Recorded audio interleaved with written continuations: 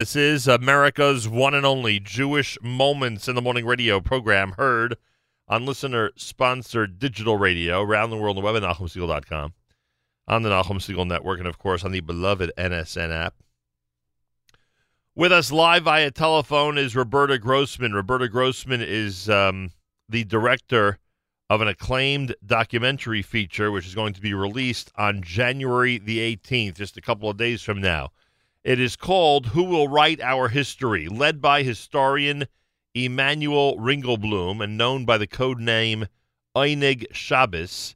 A clandestine group of journalists, scholars, and community leaders in the Warsaw Ghetto vowed to defeat Nazi lies and propaganda not with guns or fists, but with pen and paper. Now, for the first time, their story is told in the documentary featuring the voices of three-time Academy Award nominee Joan Allen and Academy Award winner Adrian Brody. Director Roberta Grossman, welcome to JM in the AM. Good morning. Thanks for having me. What a fascinating story. It is a fascinating story. In my mind, it's the most important unknown story of the Holocaust, just not to put too fine a point on it. Was it, in fact, unknown till now? When did we discover this story? Well, the story has been very well known, in fact, among scholars for decades. The first cache of the archive was found in 1946, buried in the rubble of the Warsaw Ghetto. The second cache was found in 1950 when Polish construction workers were building new apartments on the site of the former ghetto. And the archive, which is some 60,000 pages of material, the largest eyewitness accounts to survive the Holocaust. It's been at the Jewish Historical Institute in Warsaw since that time. And they've done a wonderful job preserving the archive and making it accessible to scholars. But because it was primarily in Yiddish and Polish, because they were behind the Iron Curtain until the fall of the Berlin Wall, it wasn't accessible and it wasn't known to the wider public. The documentation starts what month of what year? Well, Emanuel Ringelblum started his diary when the war started on September 1st, 1939, or maybe even a couple days before. But the Warsaw Ghetto was closed in November 1940, and 8 days later, after the closing of the ghetto, Ringelblum gathered the first group that would become the executive committee of the Einig Shabbos and laid it out for them what they were going to do, that they were going to write themselves, commission essays, collect all kinds of ephemera based on YIVO, and they were going to make a huge collection from which future historians, I hope themselves included, would write the history of the war from the Jewish point of view. They go ahead and do this, and does it end? Does the project end at the Warsaw Ghetto Uprising or after that? Well, most of the members of the Einig Shabbos were deported in the Great Deportation in 1942, July through September 1942. But there was a handful. There were about 50,000 Jews left in the ghetto. It basically became a labor camp. And there were a handful of members of the Einig Shabbos who were still there documenting what was going on then, including the amazing diarist Abraham Lewin. And Ringelblum had escaped the ghetto, went to the Aryan side where he was hiding in a much too large bunker. I mean, by much too large, I mean that it could attract notice, with about 31 other people, his wife and his young son. But Ringelblum kept on risking his life going back and forth from the Aryan side to the ghetto to work with and talk to the people who were still collecting documentation, eyewitness accounts, and to make sure that the third cache of the archive was buried. And it was buried shortly before the Warsaw Ghetto Uprising. But that third cache that documents the preparation for the uprising and everything else that was going on in those days was never found. It's believed to be under the Chinese embassy in Poland. And he took all those risks because he felt that documenting the war from a Jewish perspective, from his group's perspective, was a matter of life and death. It was a matter of life and death. Do you want your most profound enemy to be the one to write your obituary? Oh, I'm not. No. I'm not. No, I mean, I'm saying that's how they felt about it. Right. I'm not minimizing. I'm trying to stress that he literally felt it was a matter of life and death. Would risk everything, literally his own life, in order to keep this operation going. Absolutely, and they all risked their lives. I mean, the Gestapo did not take kindly to any kind of resistance, especially organized resistance. So every member of the Onyx Shabbos was taking incredible risks. But to them, first they thought they were doing it, to collect this information for, historians of the future, and they thought they would be, many of them would survive to be among that number. Then when they realized what was going on, because they were getting information from outside of Warsaw, from couriers, escapees from Chelmno, escapees from Treblinka, then they realized, oh my God, maybe none of us will survive. But they wanted their words to survive. They wanted their civilization, and basically they were bearing a time capsule of the Polish Jewish civilization. Right.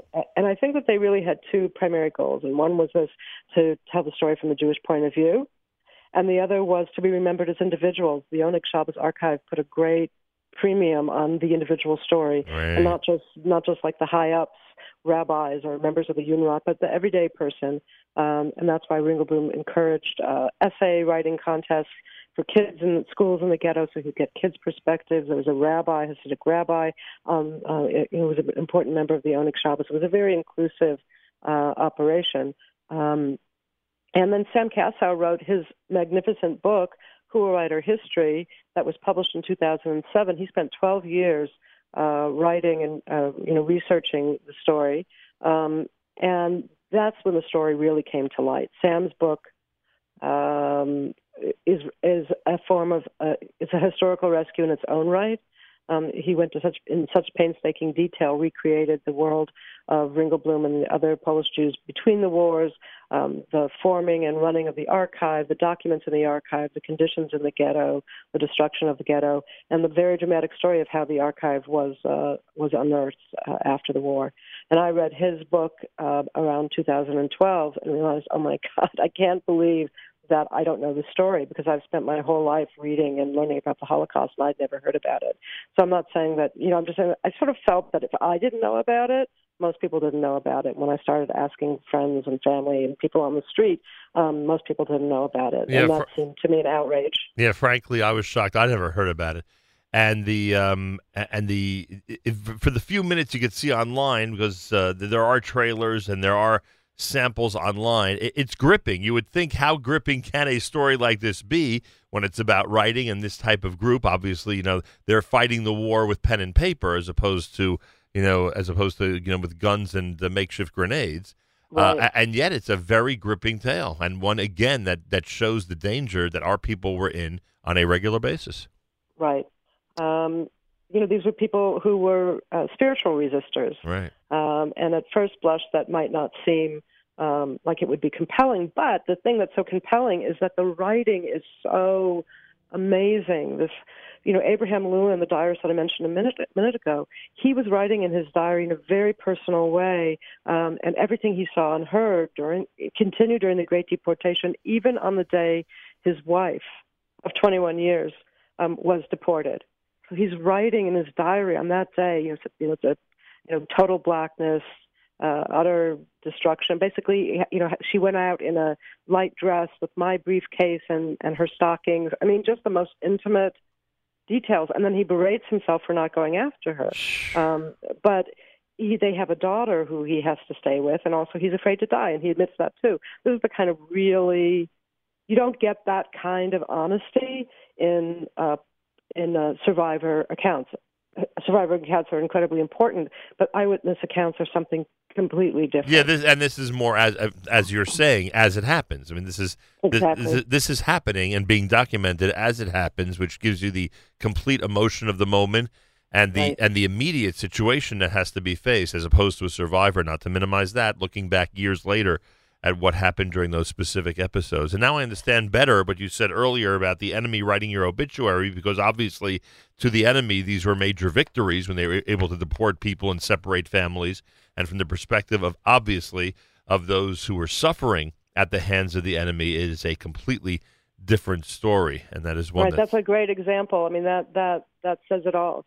Yeah. I mean, that's think of it from the perspective of the enemy, while at the same time you're wondering about what was going on in the hearts and minds of those who were suffering at their hands. Roberta Grossman's with us. She is the director of Who Will Write Our History. Now, we're recommending highly that our listeners see this. How's this going to work? When is this officially being released? It's having its theatrical opening in New York on January 18th at the Quad, and it will have a week run, a regular theatrical week run, and people can get information about that on our website, whowillwriteourhistory.com, or they can go to the website of the Quad to find out screening times and to buy tickets.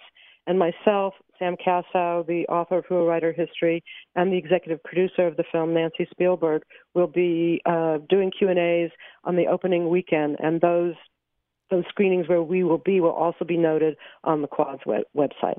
All right. Once that is completed, this is going to have some type of North American release. Is it going to be available to people? I know that there's something planned coinciding with International Holocaust Remembrance Day, correct? Yeah, on January 27th, which is International Holocaust Remembrance Day, we in the United States and in Israel, we commemorate the Holocaust at Yom HaShoah, which is in April, coinciding with the Warsaw Ghetto Uprising. Right. But 1/27 is the date that Auschwitz was liberated. Right. And the rest of the world commemorates the Holocaust on that day. We are having an unprecedented global screening event. At this moment, we have over 200 screenings in more than 40 countries, many of them linked up simultaneously in time. And we have a anchor screening at UNESCO headquarters in Paris. And the post-screening discussion, as well as a mini discussion with Nancy Spielberg and myself and Sam Kassow while the UNESCO audience is screening the film, will be on Facebook Live, which can be accessed through the film's website. Through the film's Facebook page. Which I assume is also Who Will Write Our History. Yeah. Right. I'm going to have to put it up, but yes, if you go to Facebook and put in Who Will Write Our History, you will most certainly come to our Facebook page. All right. We're highly recommending it, everybody. Check it out. Go to the website, whowillwriteourhistory.com, whowillwriteourhistory.com. The entire schedule that Roberta just mentioned is there on the site, and you can check out when you can go see this starting this coming Friday, January the 18th. Whowillwriteourhistory.com. Well worth it. Check out the trailer online. You'll see exactly what I mean. And by the way, I love the fact that the clandestine group called themselves Einig Shabbos, right. Recognizing how central that is, the beauty and the joy of Shabbos, how central it is to our tradition, which I thought was really nice. And also is because the executive committee met on Saturdays. Wow. And also, yes, on Facebook, of course, Who Will Write Our History is what you need to right. put in. That's how you find the website. So the Facebook page. So that was their Einig Shabbos, getting together on Shabbos on how to defeat the enemy. Right. Which is pretty amazing. It really is amazing. Roberta, congratulations on this. Good luck with it. I hope it's viewed by thousands and thousands and really appreciated by all the journalists, scholars, community leaders, and all the regular people out there as well. And congratulations, and thanks so much for joining us this morning. Thank you for having me. Whowillwriteourhistory.com. Go to the site. Share it with your kids. Teachers, tell your students about it. Whowillwriteourhistory.com. An amazing story led by historian Emanuel Ringelblum and known by the code name Einig Shabbos. A clandestine group of journalists, scholars, and community leaders in the Warsaw Ghetto vowed to defeat Nazi lies and propaganda not with guns or fists, but with pen and paper. Now, for the first time, their story is told in the documentary featuring the voices of Joan Allen and Adrian Brody. The release date is January the 18th, a couple of days from now. Check out whowillwriteourhistory.com. More coming up. You're listening to a Tuesday morning edition of JM in the AM as we continue here at the Nachum Segal Network.